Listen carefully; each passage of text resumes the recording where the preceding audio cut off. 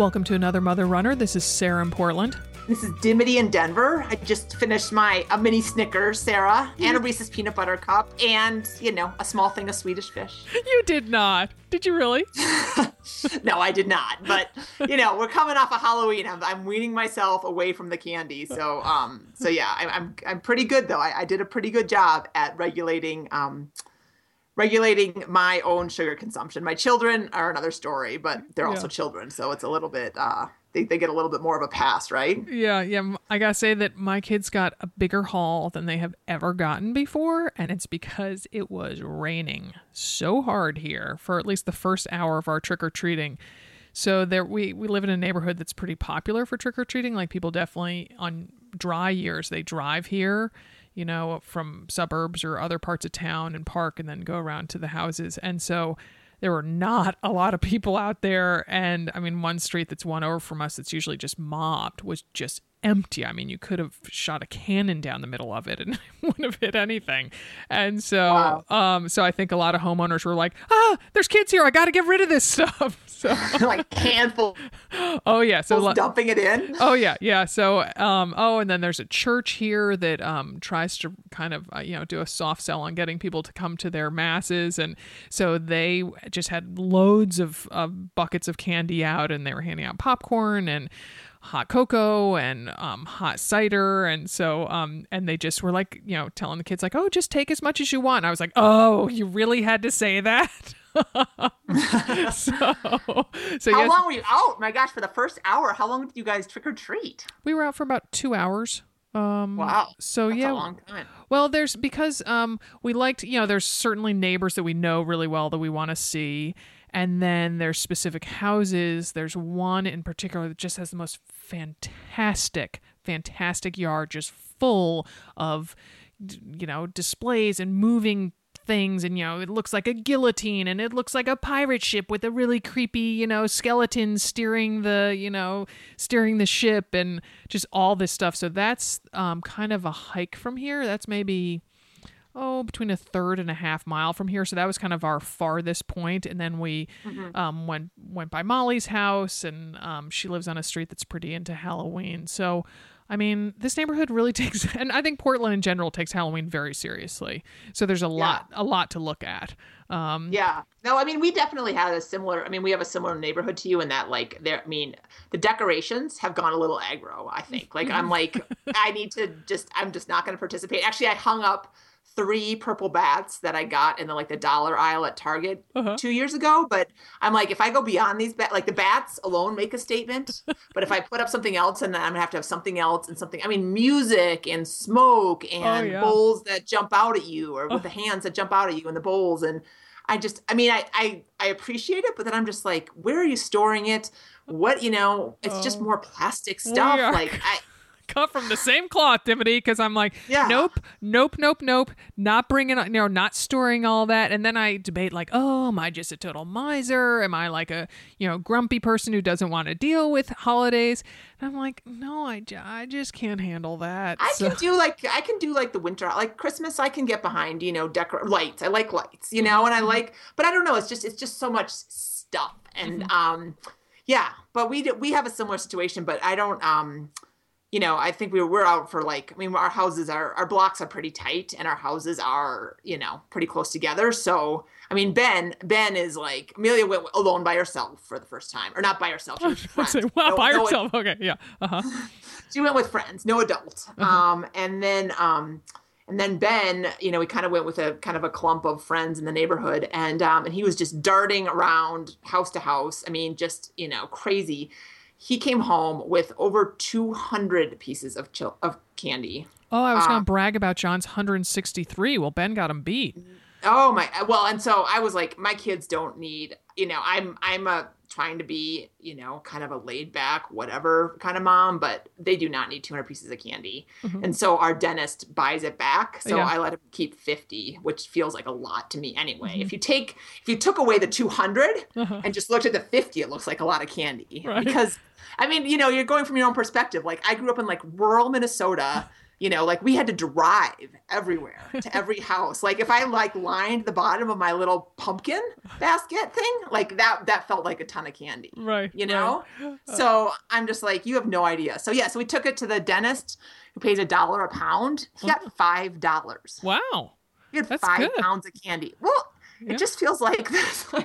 I found it's Scrooge, or I don't know what I'm the rotten pumpkin or something, but it just feels like this cycle. Like, did we even need to buy it?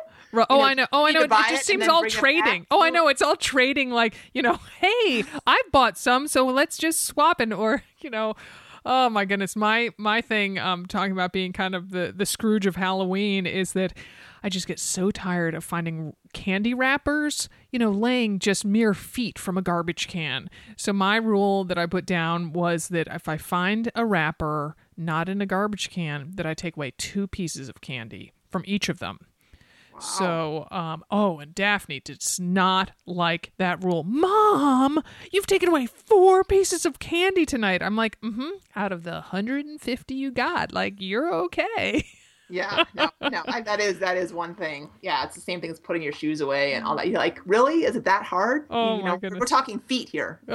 I know. So if I do have to say, I'm very disappointed that because of the inclement weather, John did not go as Ariana Grande. So, and Halloween costumes were covered up mainly by raincoats, and a lot of people were carrying umbrellas, which usually you never see umbrellas. So I really missed being able to see all that. But I do have to say that we had the most fun on Friday evening. A mother runner and mother cyclist here that I know in town has an annual Halloween party that's her family's. And so we had friends in town from Seattle. And then Molly, my running partner, and her husband went. And so they have turf in their yard instead of grass. And so John's out there barefoot. It had been raining that day, but it wasn't raining too much by the time the party rolled around. But they did have a couple kind of outdoor, those tents like you have like it's, on the soccer sidelines, like not a sleep in it tent, but one of those, just cover you type things. And so they had a DJ out there. And so, but no one was out there dancing. So it was like John's private DJ. He could just request any song and he was dancing like a madman. And, they had this like kind of funky strobe light going on. And John and I'm not sure I've ever had more fun with my son than I did that night dancing with him. Oh, awesome. Oh, it was so fantastic. And Molly's husband got a bunch of video of it and photos that he needs to send me. But I mean, I was in absolute heaven. I mean, because, good. Yeah. And Molly's husband took one look at John and said, "That is the look of pure joy." And I was like, yep. Yeah, so it was fantastic. And also the party was super fun. I don't know, Dim, if you saw that Instagram picture that I put out, but I wore our Elsa costume from like 2 years ago at Disney Princess Half Marathon. And I had thought that you had taken all that stuff home. And then Molly had said, well, why don't you be Elsa? And I was like, I think that stuff's at Dimity's house. And then it's here in the storage room where I store all the stuff for our store. And I knew that the Tough Girl Tutu was in there, but I thought that was it. And then I started looking. And as John said later, he goes, "Oh, it just keeps coming." Like, I just kept pulling stuff out of the bag. And so, I know. We hot glued quite a bit. It was fun. Oh, it was so much fun. Yeah, and I was like, and Dimity's husband sewed this little capelet on the back here of this Saucony tank top. And and I wore compression socks. I wore Pro Compression Aqua Blue Pro Compression socks. So that kind of added to the whole aqua theme of the thing. And I was wishing that I had a blonde braid that I could have, attached to the back of my head. But so I did that. And then Molly had not told me what she would be. And so we got to the party before she did. And she walks in and she is Steve Prefontaine. Oh, I saw a picture of her. She was awesome. She was awesome that she had specifically found this like really retro University of Oregon tank top, and Molly's totally busty. And here she is rocking this, yellow and green tank top that looks, honestly like it's from the 70s when Steve Prefontaine was running. And she has styled her hair just like, cause she had, kind of longer hair. She's drawn on fake sideburns and a mustache.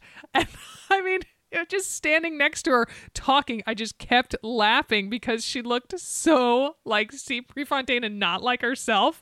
And I just couldn't stop laughing. It was just perfection. And I mean, here in Oregon, everybody knows who Steve Prefontaine is. So it was quite the, well-known costume. And it was just fantastic. So that's great. We should put a picture up. Yeah. We should have done that on. Anyway, we should put it up now. Yeah. Well, good. We were not talking Halloween. We were actually talking babies and coming back from babies on this podcast. Returning to running postpartum. We've got two amazing guests. A physical therapist who works with postpartum mothers, and then a elite runner who's coming back after, or thinking about coming back after having her baby 6 weeks ago. So it's going to be a good one. Yes. So first up, we are going to be joined by Kate Mahevic Edwards. And Kate is a physical therapist with Back to Motion Physical Therapy in Atlanta. And she is in the midst of compiling and investigating results of a survey of mother runners that she did. Kate is the mother of a 1-year-old son. She's a runner and a triathlete, and she blogs at the website happiestdoulas.com. But before we start chatting with Kate, we're going to take a quick break. Welcome, Kate. Thanks for joining us. Thank you for having me. So tell us about your running and triathlon history. Oh, okay. Well, it's been going on for quite some time. I have been running since I was in high school, but I did my first race ever in college. Our school was too small to have a cross-country team or anything growing up, so I kind of did it on my own. I ran my first half marathon in college, and after that, I was completely hooked. Since then, I have run, I think it's 14 marathons total, 3 Bostons, and then I kind of started working my way into triathlon because I thought that there was a little bit more that I needed to do. So I've done sprint and Olympic triathlons, and then I was shooting for my first half Iron this year, but unfortunately I've had a couple health issues and didn't get there, but maybe another time. That's great. Well, so you have a 1-year-old son, is that right, Kate? He's 18 months old now, but yes, my first one. So the month phase, yes. Yes, 1.5. 1.5. 1.5. So did you run while you were pregnant with him? Yeah, I ran up to 36 weeks, actually. So I ran for a really long time. And I had to get one of those Gabriella belts to wrap around my belly and help keep it up so that I wouldn't fall over. So is that was it helpful? It was really helpful because, you have to go to the bathroom a lot more as you're getting bigger, and it actually helped me not have to stop as much. Although I'm not sure you could call it running at 36 weeks, but I felt like I was. Wogging. Do we call that a wogging? A wog. Kind of a walk, Yes. jog, waddle kind of thing. That's right. Awesome. Nice. That's great. Well, we first connected with you, Kate, when you asked that we help spread the word about that survey that you were taking of mother runners. And right. So I guess you said that more than 100 women from the tribe answered your survey. And did any of their responses kind of jump out at you? Any really intriguing thing that you found out from them? Yeah, absolutely. I'm actually going to turn it into a paper soon. And I had 77 responses total. And there are definitely over 100 of the tribe. So that was really amazing. But the interesting thing that I found about it, I found in it was that only 15% of the people that answered the survey had ever seen a pelvic health therapist. Which is just mind-blowing to me, coming from the world of physical therapy.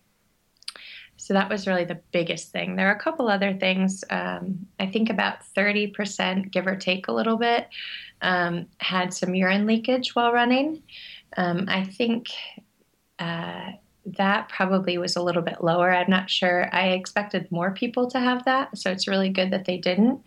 And then a lot of people didn't know what diastasis was, and I had written about that in an article because I realized that not a lot of people know that. But those are kind of the things that really stood out to me from a physical therapy standpoint. So yeah, that 30% to me feels low too. I mean, but I have to say, like, I don't leak when I run, but give me a set of 10 jumping jacks and, I've got a puddle underneath me. So did you ask about more high impact exercise, or was it just focused on running? It was completely focused on running, and that might be something that I'd have to go back in and look at again later. But it was completely focused on running. And because I'm really interested about the running piece, but I think you're right. we need to look at it from another perspective as well. Yeah, if you're jumping or trampoline, like don't get me near a trampoline. All right, pretty much that's the rule at this point. But and then you talked about diastasis, and so what is that exactly, and how common is it? I don't know the exact numbers about how common it is, but it's very common. Diastasis is essentially when you have a split in your abdominal wall. So you can actually figure it out yourself if you have one or not by just kind of palpating or feeling above and below your belly button, getting on the floor, laying on your back and doing a crunch and feeling if there's a space that kind of happens or opens up between your abs. That's what a diastasis is, the space between. And some people have a very small one, some people don't have any, and some people have a very large diastasis. There's a study that links diastasis with urine leakage, either at the right after pregnancy or right postpartum or later on in life. So if you have it, you're more likely to get urine leakage sometime in your life. Interesting. I know our next guest on a blog post, she wrote that she has a 3-inch diastasis. So I take it that's pretty extreme.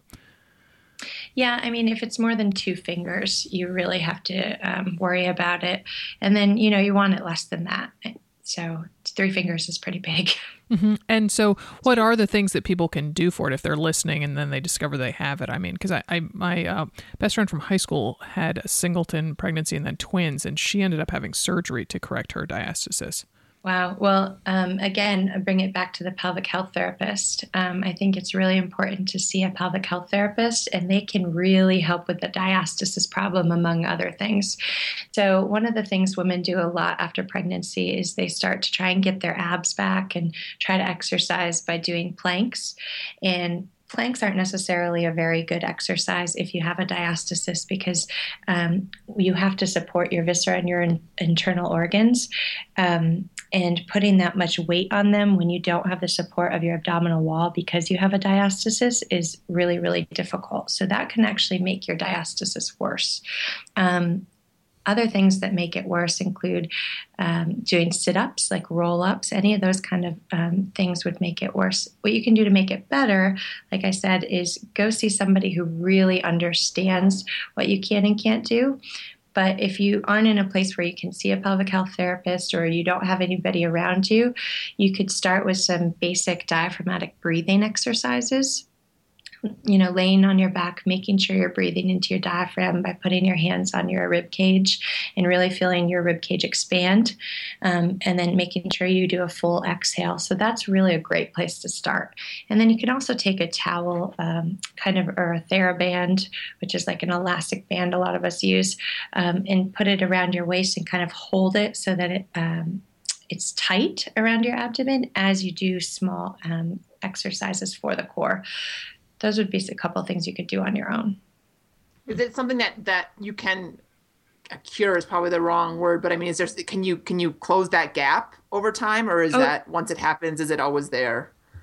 No, it can close. I mean, it may not be perfect, but it can certainly close. And a good Pilates instructor who really sees women postpartum and is in more of a rehab setting also can help with that. Cool. Now you've mentioned a pelvic health physical therapist several times, and I noticed that on an article you wrote that you recommend women runners before they resume running after they've had a baby to check with their OBGYN and also check with a pelvic health physical therapist. And could you kind of talk about the rationale behind that recommendation, and also where can women find such a practitioner in their area? Sure, absolutely. So I'm not a pelvic health therapist. I'm a physical therapist that specializes in treating runners and triathletes, but I work very closely with several, pelvic health therapists. And you can find them. There's a website from the APTA, which is our national association, and it's Women's Health apta.org. That's where you can really find somebody and type in where you are in the country, and it should tell you who the pelvic health therapists are in your area. The reason that it's important is because our bodies go through this rapid change when we're pregnant and then even postpartum.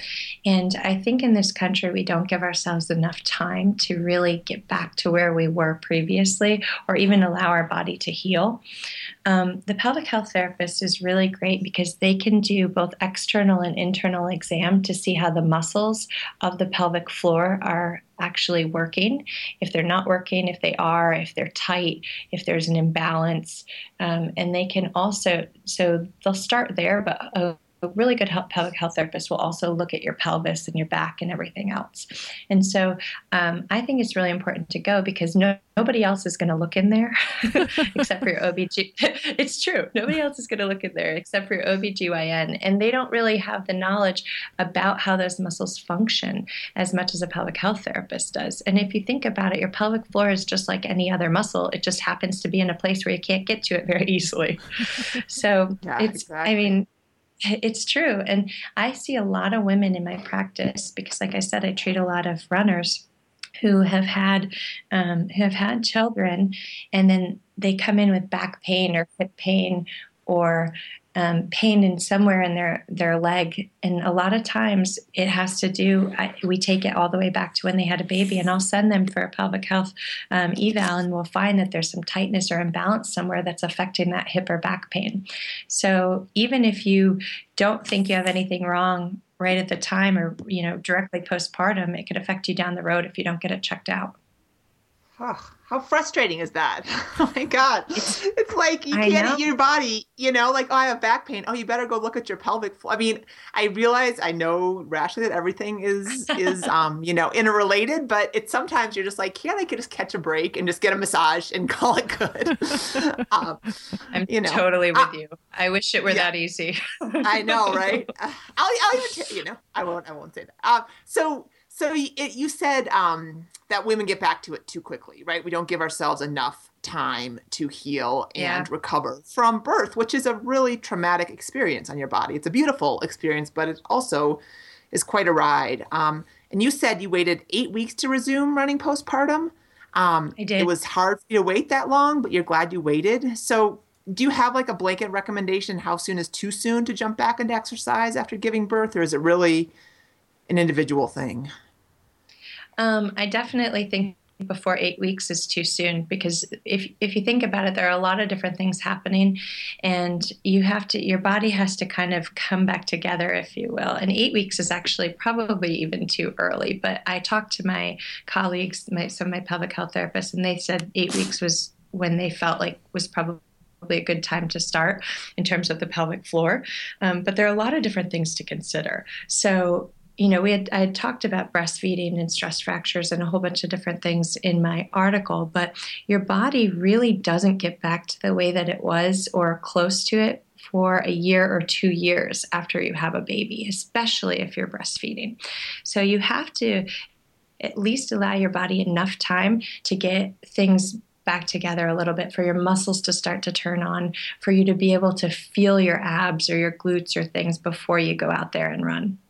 I saw on the survey that I did that some people were starting as early as 4 weeks, and then other people waited after 8 weeks. But, even in my friends, I've noticed that the people who wait longer actually end up with less injuries and are able to keep going than those that start too soon.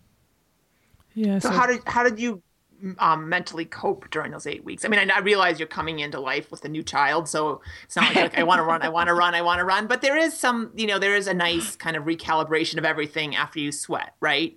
And especially when your whole life has kind of been turned upside down, that's kind of when you need it the most. So did you go for walks? I don't know. What did you do? Oh, I did everything. I mean, I wanted to run 3 days after I had the baby, right? So I walked every day. And that's something I recommend to my patients is I walked every day, and I started, 15, 20 minutes. And I was lucky I didn't have a lot of issues. So I was able to walk up to an hour, and, I took my son with me. So it was good to get out of the house and be out in the air. Luckily it was April, so it was really, really nice. And that was good for both of us to be out of the house in the fresh air, doing something active. So I did that every day, but then I also did my own, I'm a PT, so I make up my own exercise exercises, of course, and diagnose myself, as we all probably shouldn't do. So I made up a whole routine that took whenever he took a nap, or at least once a day when he took a nap, I would do to get myself ready to run. So I started with my diaphragmatic breathing, just laying on my back breathing. And then I added something we call bent knee fallouts or heel lifts. They're basic Pilates exercises that really just incorporate breathing and breath and a little bit of abdominal work.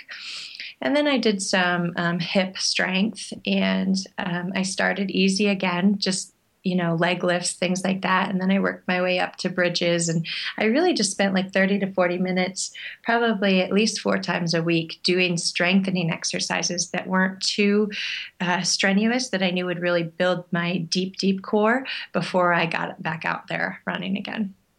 It's so smart, because I just remember after I had my first child, and she slept a lot. So I had a lot of time on my hands, and I just remember, so I got some work done. I'd be sitting at my computer, and I just remember looking down at my abs and thinking, contract, pull in. And they just it wasn't even part of my body. It was like it was inert matter just sitting there on my lap or something, that it just, didn't seem like there were any synapses firing between my brain and my abs. Well, and that's actually truthful, because, your brain and your muscles have to talk. And if you haven't used them in a long time, that synapsis isn't there. So you're not wrong thinking that.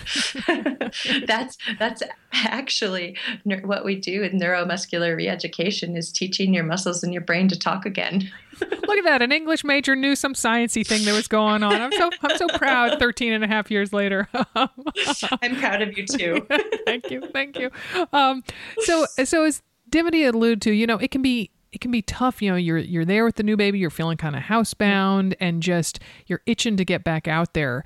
I mean, do you have any tips or advice on how new moms can really take it easy on themselves, both psychologically and physically, after, in those weeks after giving birth? Oh, absolutely. I mean, first of all, give yourself a break. You just did an amazing thing. I mean, we really forget that so quickly. We forget a week later that we just had a baby. I mean, come on now.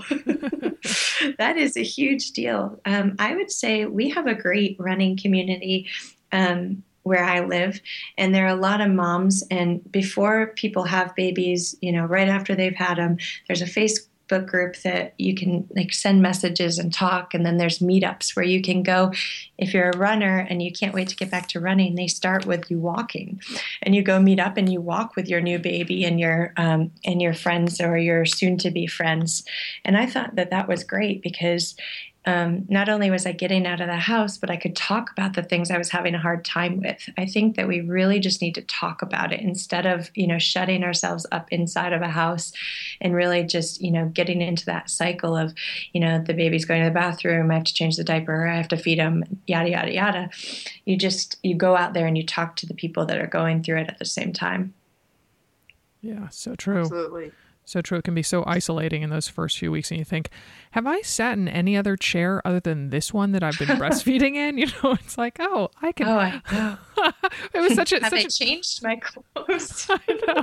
I remember it was so such a game changer for me when I realized, when I was breastfeeding my twins, which is an ordeal, that I was like, I could walk downstairs and sit on the couch, and that way I can look out the window while I breastfeed. Like, look, life is going on. The bus goes by, the cars go by, and it's just, it's so easy to just get trapped in your own little small world, right, in those couple weeks afterwards.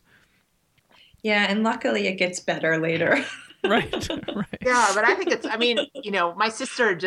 my little sister just had a baby, my younger sister, and her daughter's now 2.5 weeks old, and you forget how much it changes everything and your hormones. I mean, it's like running a marathon, right? Like, you're just like, you finish it, you're like, I'll never do that again. And then a couple years later, you're like, okay, I could do that again. But I think that this couple weeks, I think it's 6 months, or even a year. Really, because like you said, Kate, your whole body, I just think that women need to give themselves a break. And I see it firsthand with my sister, and it's so hard because I can see her being so hard on herself. And I'm like, Sarah, Yeah. you gotta just chill, you know, like your baby is healthy. She's the cutest little peanut in the world. I mean, so cute and so awesome. And her older kid is doing well. And yet it's just hard to sit still and just be in this culture, right? I mean, I I don't I know. There's a completely lot of agree. pressure. No, there's so much pressure. And if you look at other countries, you get a year off after you have a baby. Some cultures, you actually have your baby and then they just bring the baby to you to breastfeed. And then other people in your family and your community help you take care of them and let you rest and actually sleep. It's just Yeah. amazing. Like those are novel ideas, but so many cultures do that.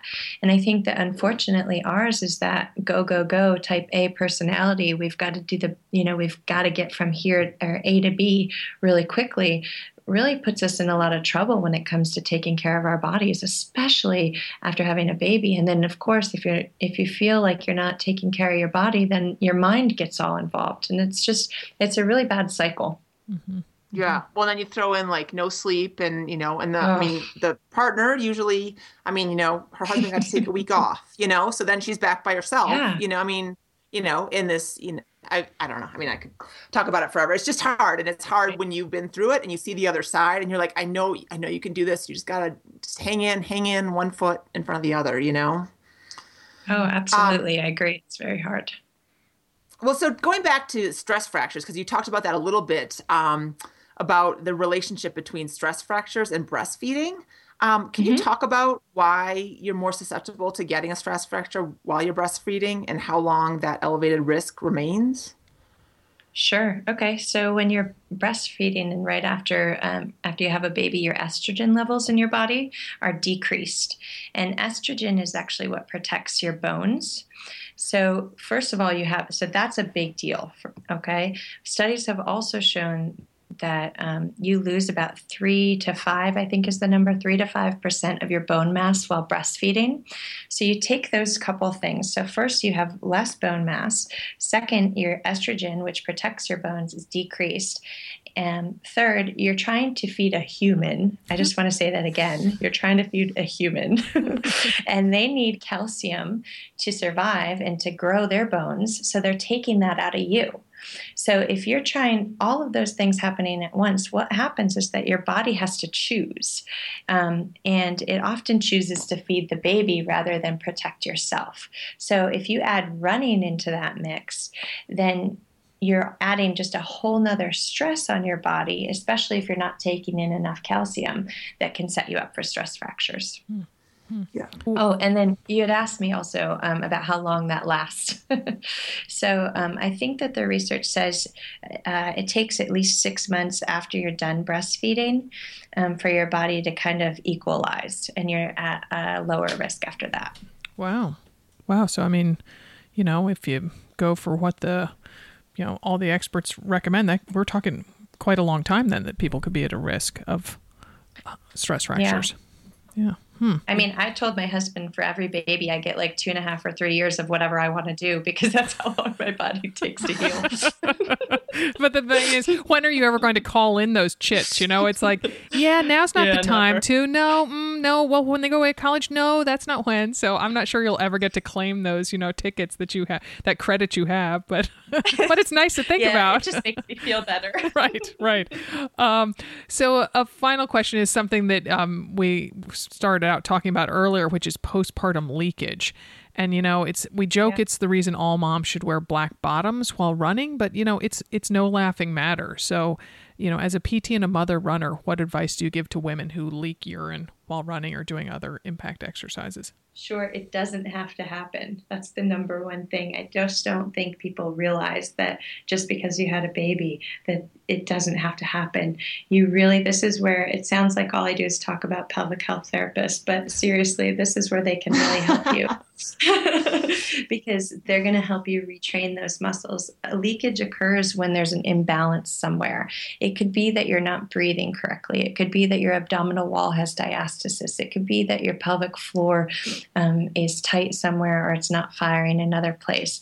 All of those different things could be affecting that. And it could be very, very easy. You may only need 1 or 2 visits, or you may need more.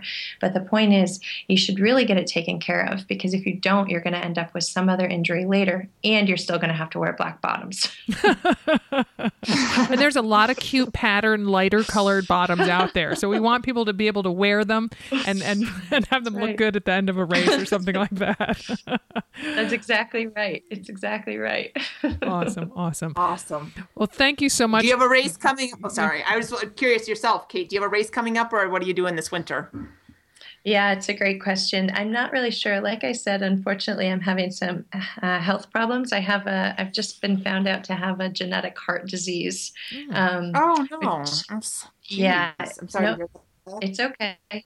It's all right. It came up after pregnancy. A lot of different things happen after pregnancy, and so right now I'm just figuring out what to do, and I'm hoping, like really hoping, that I'm still going to be able to run. Oh yeah, at all. well, we hope so too, and I hope you gain satisfaction knowing you're helping a lot of other women get out there and run and take part in triathlons and things like that. So we hope you're out there joining them soon. Thank you very much. I certainly am. I love doing what I do. So thank you. Awesome. Thank you, Kate. Thanks, Kate. Take care. Bye. We're going to switch from talking to a physical therapist to a professional runner. We're going to be bringing on Stephanie Bruce, who's a professional runner for Oiselle and Hoka 1-1. She's aiming for the Olympic marathon trials next February. Her marathon PR is 2:29:35. Wow. She was the third American woman across the line at the 2013 Boston Marathon, the 15th woman overall at that race. Stephanie is a professional running coach with her husband Ben in Arizona, and she became a mom for the first time in mid-June of 2014, then again 15 months later. Oops, she admits it was an oops. Her second son is a little over 6 weeks old. Megan, what do you like about the Mother Runner mixes that we've collaborated on? So the Mother Runner mixes, for me, because I'm a Mother Runner myself, it feels like it was my friend picking out songs specifically for my run. It's as if you guys knew when I was going to be having low points, and you found a way to just find a song that was going to make me so happy and keep me going up that hill. So you've got this mix of things I've known forever, this mix of songs I've maybe never heard of before, and they're just all so fun, and they just keep you so motivated and so high, and they're long, right? They're an hour and a half, and so you really just don't have to worry about where the music's coming from, because you guys took care of all of that for us. So they're just awesome. I love them. I gotta say, I love them too. Even though we created them, I love them too. We'll give ourselves a pat on the back, right? Yeah, exactly. So for a gift of 2 Rock My Run mixes created in collaboration with another Mother Runner, download the free Rock My Run app, set up a free account, and enter code BAMR. All uppercase letters, BAMR, which stands for Badass Mother Runner, which, Megan, you're one. I'm one too. Yeah. Yeah, rock on. Stephanie Bruce, thank you so much for joining us. Thanks for having me. So tell us first about your running background, please. Sure. So I've been running professionally since 2007. That's when I graduated college. And in college, I was a 2-time All-American in the 10,000 meter. And I had kind of glimmers of, I guess, greatness when I was getting out of college. I thought, hey, maybe I can do this for a living. And maybe one day, give a shot at trying to make an Olympic team. And then I kind of had a few years where I was struggling with my health, and I just was injured all the time. I couldn't recover, and I couldn't quite figure out what was going on. And it made me question whether I was supposed to be doing this. So at that time, I was like, maybe I'll go back to grad school, when just your brain is all over the place with not knowing what you want to do when you're 24 years old. And then turns out, after seeing a couple of doctors, I figured out that I had celiac disease. And that was actually the reason why I wasn't recovering, why I was staying injured.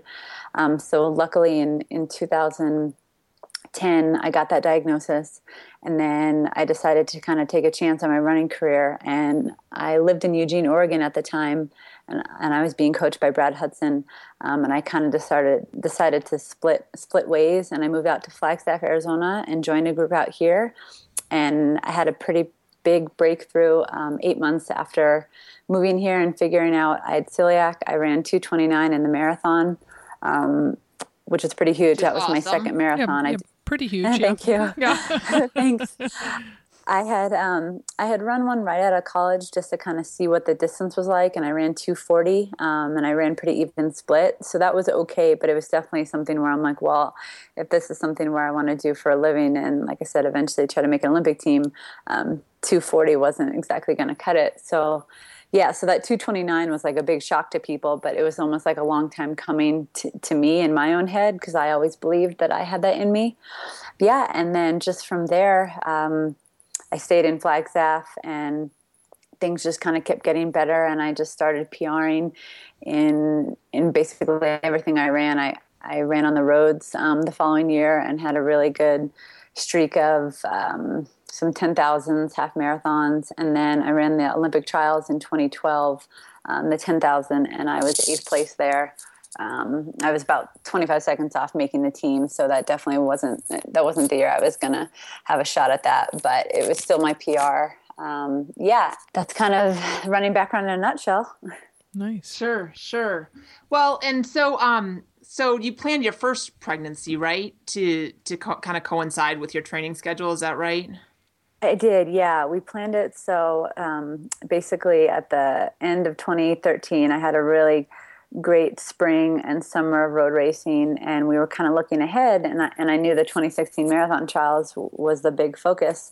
So we said, okay, if we wanted to start a family now, if we started right now, I would have 18 to 20 months post baby to get ready for the trials. So luckily we got pregnant right away, and so I got pregnant in September of 2013 and had my son in June of 2014, and then felt, very optimistic that I had, like I said, 18 to 19 months to get ready for the marathon trials. And so then tell us what happened after that, Stephanie. Right. So then I got back to training late fall of 2014, and things were looking pretty good. I mean, I got back into, I'd say, like pretty decent shape. 3 months post baby, I actually had a little appearance 5K that I was supposed to go to and just kind of run it as a fun run, maybe like a tempo run. We thought maybe like I'd run 18:30, something just very low key. But a girl ended up showing up, and of course my competitive juices got flowing, and next thing I know, I'm racing her to the line, and I ended up running 16:57, which is pretty shocking, because it was 3 months after having the baby, and I hadn't done that much training. So that was kind of like, whoa, that mom mojo is real. It made me believe that, like moms actually do come back stronger and faster. And then 2 months later, I was getting ready for a 15K down in Phoenix. And I just remember not feeling that great in training. I had to like stop mid-run, one of my workouts, and I'd never done that. And then when I raced the 15K, I had almost kind of like an anemic feeling. So we went and got some blood work done, and turns out I was 12 weeks pregnant at the time. So there was a little bit of a oops surprise. So then I became pregnant with my second child. Wow. And you ran until 29 weeks of the second pregnancy, is that right? I did, yes. I ran till about 31 weeks with my first son, and then 29 weeks with the last baby. And then what made you stop, and what did you do for fitness during the rest of your pregnancies? Yeah, I let definitely how my body felt guide me. I kind of had no plan as to how far I would run into the pregnancy. I just started to have some pelvic pain, and basically after runs, my pelvis would just ache a little bit. And I'm like, that's not a good sign. And running's supposed to be fun, and it's supposed to be injury free. And if I was having any sort of pain, that was probably my body telling me that ligaments just couldn't support my pelvis anymore. So I stopped around 29 weeks, and then I actually rode on the elliptigo on a trainer for the next 5 to 6 weeks, and then I alternated with riding on a bike on the trainer. I obviously didn't want to go outside because that was a little too dangerous to ride outside, not on a trainer. And then the last 4 weeks, I was just a pregnant lady held up on the couch, just trying, and very far from an athlete. But I think that's important to have those couple of weeks. Yeah. Absolutely. Is the elliptigo as fun as it looks? Oh, it's awesome. I mean, it obviously looks hilarious when there's a big pregnant lady on it. But yeah, no, it's really fun because honestly, it mimics the closest to running that you can without the impact. And you're just working super hard, and you can get your heart rate up on it just as easy as you can running. And I think there's not a lot of cross training tools out there. Like, you have to work pretty hard on a bike or swimming, unless you can't swim, to get your heart rate up. But the elliptigo is really a valuable tool for that. I think it mimics running the best. That's awesome. Okay, that was a non sequitur, but I was just curious because I've never asked anyone who's tried it. It always looks fun. Is it hard to steer? No, it's not at all. Okay. It just takes a couple times getting used to it, but it's pretty smooth. Dim, I didn't tell you that my Courtney, who we've stayed with in Maryland a few times, my best friend from high school, she got an elliptigo because she shattered her ankle about 2 years ago and just was not allowing her to come back to running. So, but she said that she feels like there's so few women on elliptigos. And so, so then, Stephanie, you added in the whole pregnant thing. So, you were really an anomaly out there on that elliptigo. So, oh, absolutely. Yeah, but it looks like from that blog post on the Oiselle site that you are using the elliptigo now postpartum. Is that right? Yes, exactly. Like I said, since it's the closest to running and getting your heart rate up, I just felt like I'm not going to be able to return to very high mileage and high volume, right away. So I'm trying to be cautious. And the elliptigo is helping me do that. And now I can actually take it out of our garage and off the trainer. And it honestly just gives me this feeling of like freedom, because you're riding through the air so quickly, and it gives you this feeling of freedom. And it's the closest to running you can have. And since I can't, run that much that quickly, just having that feeling of being outside and the wind blowing through your hair and just breathing in it's awesome. So your second son right now is a little over 6 weeks old. So, I mean, have you tried running yet, or tell us what your plan is to get back to running? Sure. Yeah. So my delivery actually with this son was much smoother than my first son. I had a pretty rough delivery. So I was really fortunate. Actually, a week after I had him, I went out for like a 10-minute walk, and I just couldn't believe that I was out walking, because it took me 5 weeks to go for a walk with my first son. So things just kind of were healing pretty well. And then I still decided, though, I wanted to wait a few weeks because there's just some female stuff going on. You're obviously, when you're breastfeeding, your uterus isn't, shrunken down yet. So there's a lot of heaviness still going on. So I didn't want to compromise my pelvic floor or anything like that. So I waited till about 3 weeks, and I went for a 3-minute run, and it was the ugliest, most glorious 3 minutes of my life, because I hadn't run, in about 13 weeks since my pregnancy, and it just felt awesome to be out there again. And I did about probably 5 more runs over the next few weeks. And then about a week ago, after one of my runs, I kind of had some pelvic pain that I had a little bit during pregnancy. So it caused me to hold up a red flag and figure out what was going on. So I stopped running about a week ago, and I actually recently went down to my chiropractor down in Phoenix, and we figured out, well, we obviously knew this, but I have a really bad case of diastasis recti, where my abs are to the point of separation. I call them divorced because they're really far apart. I don't know if they want to go back together. They never want to see each other again, right? Yeah, never. Exactly. They're going to have to, yeah. But he got me on a really good core program over the last couple of days, and just in doing them for the last 48 hours, it's amazing the activation that I already feel in my glutes and my core and my low back. But that was just the missing component. I don't think I'll be ready to 100% return to running until that core is strong enough to anchor and hold my pelvis, in a stable position. Sure. Yeah, you said in that the Oiselle blog that I referenced earlier, I have to say I just loved what you wrote. You said, my abs are shot. I have rolls upon rolls of stretch marks and loose skin, a 3-finger gap of diastasis recti, a pelvic floor in need of a medieval chastity belt, boobs that ache on a run no matter how many Verrazano bras I layer on, and my mental game is far from solid. So love the honesty there. That was fantastic.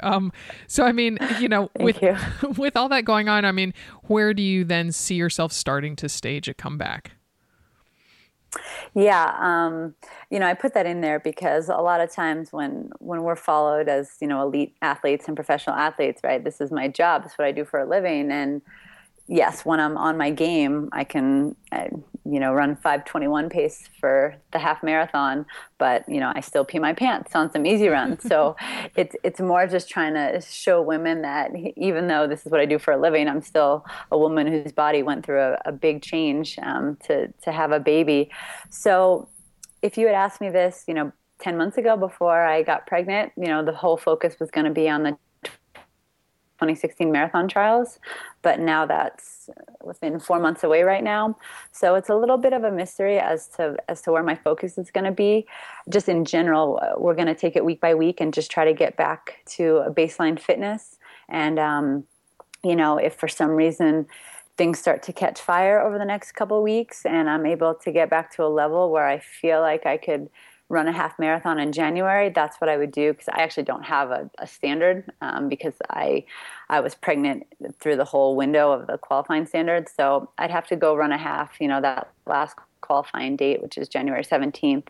And if I ran something that was like, oh, well, that was pretty easy, maybe I can double that, that would give me the hope that I'd maybe be on the starting line for the Olympic trials marathon in February. But if not, we will shift our focus for the 10,000 meter on the track and try to give myself a shot to possibly make that team. But aside from it being an Olympic year, I just want to get back to competitive racing and get back to the fitness I was before I got pregnant, and just show that this is what I can do, and I can get back to a really high level even with having 2 babies at home and my husband also being a pro runner. Mm-hmm, mm-hmm. So then the 10,000 meter trials, those are later than the marathon trials in February? Yes. The track Olympic trials are in July. They're July 1st through July 10th in Eugene, Oregon next summer. Nice. So you have a lot more time to get back to those.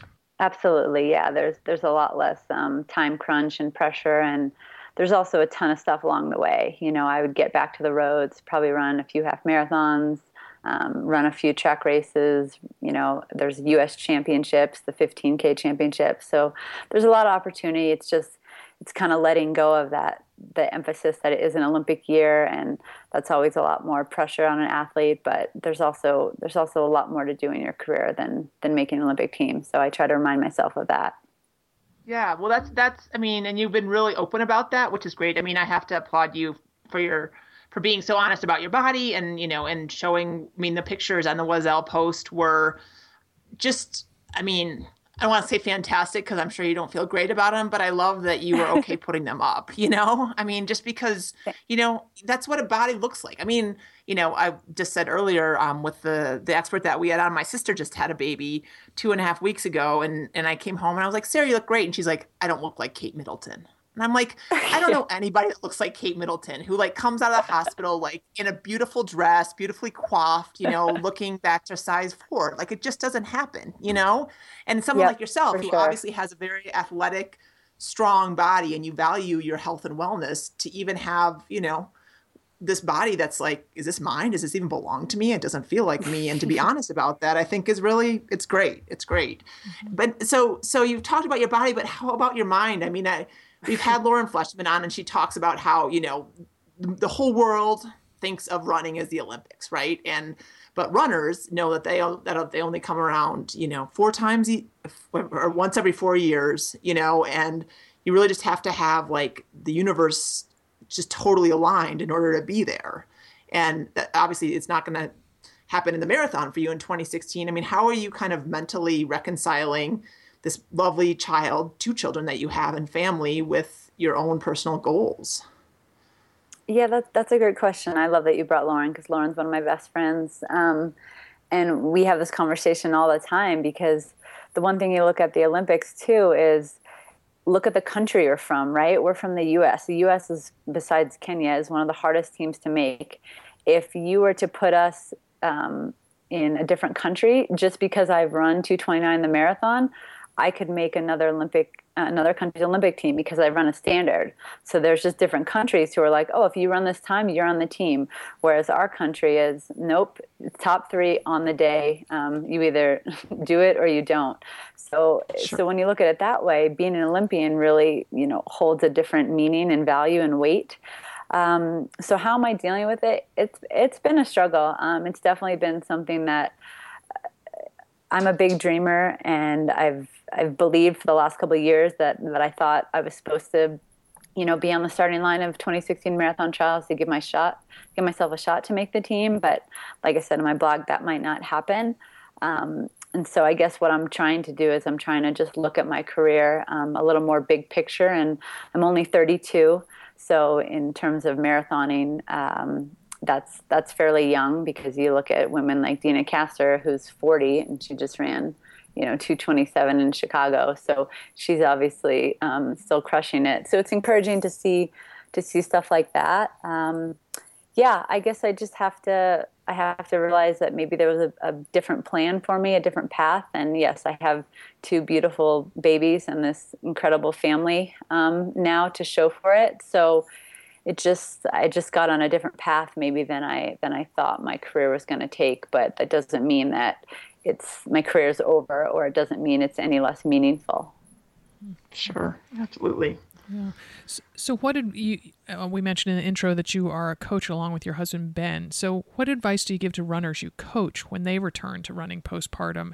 And how has that advice possibly been colored by your personal experiences? Yeah, that's funny. I think since I got pregnant and had my second baby, our influx of inquiries from postpartum moms has skyrocketed. All of a sudden, they're like, "That's good." This girl, yeah, they're like, this lady knows what she's talking about. And I'm like, okay, well, I pretend I do. Yeah, it's actually cool. I have like two ladies right now who are like postpartum, and they're like crushing it. And I'm like, oh, good job, you guys. Like, they're killing it more than like I am. I'm not even like quite running yet. And so it's encouraging to be like, okay, well, I'll live vicariously through you guys. Yeah, I basically just told them, there's a lot that goes into postpartum running, that returning from either an injury or something like that's so different, right? So if you're breastfeeding, your ligaments are still really lax. So a lot of times women are going to have SI joint problems. You're going to have low back problems.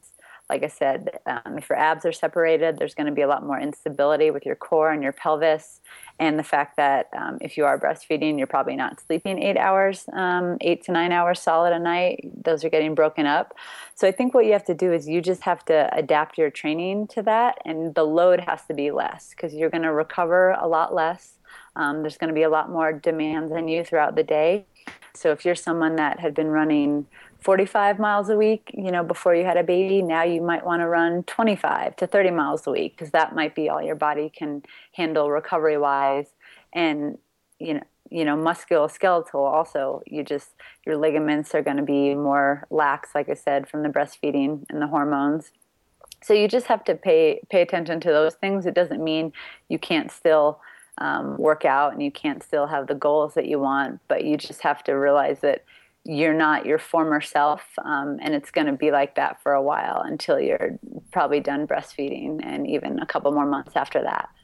Mm-hmm. Mm-hmm. Awesome. So one small detail question, you mentioned about the half marathon, you have to, meet a qualifying standard. What is the time of that you would need to hit? 75. Yeah, it's 75 minutes. I love that you don't even, we always start things out with hour or something, 2 hours, Oh. and you just go by minutes. And so, 75 minutes. Wow. No. Wow. It's one of those, and you feel bad when you say it, but again, like I said, if I'm doing this for a living, like I should say it pretty casually. Yeah, and I run just under 71 minutes for the half for my PR. So in theory, 75 minutes should be really easy, but if it's not, it means I'm probably not ready to run a marathon and double that. Mm-hmm. Mm-hmm. Do you push your kids and do you push your younger one in a stroller for workouts? I'm just curious. So so your first son? My first son is Riley, and he's 16 months old.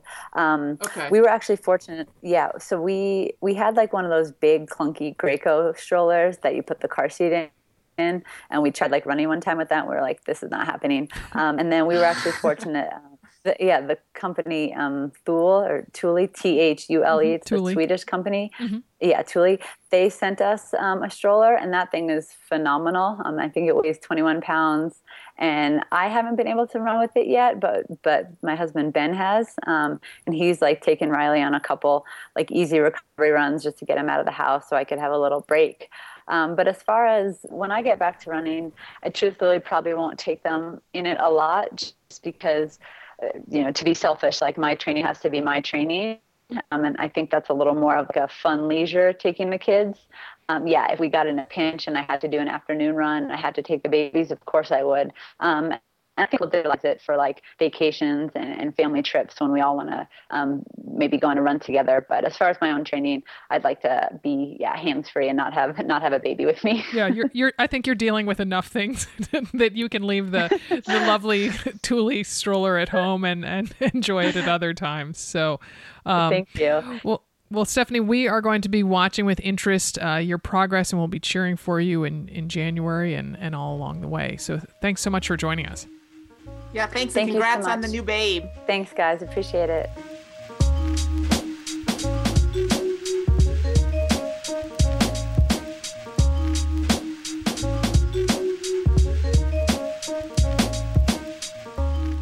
Wow. I mean, I think about the fact that she has two such young children and then everything else that's going on. Stephanie is, I think, a professional juggler as well as professional runner as far as I'm concerned.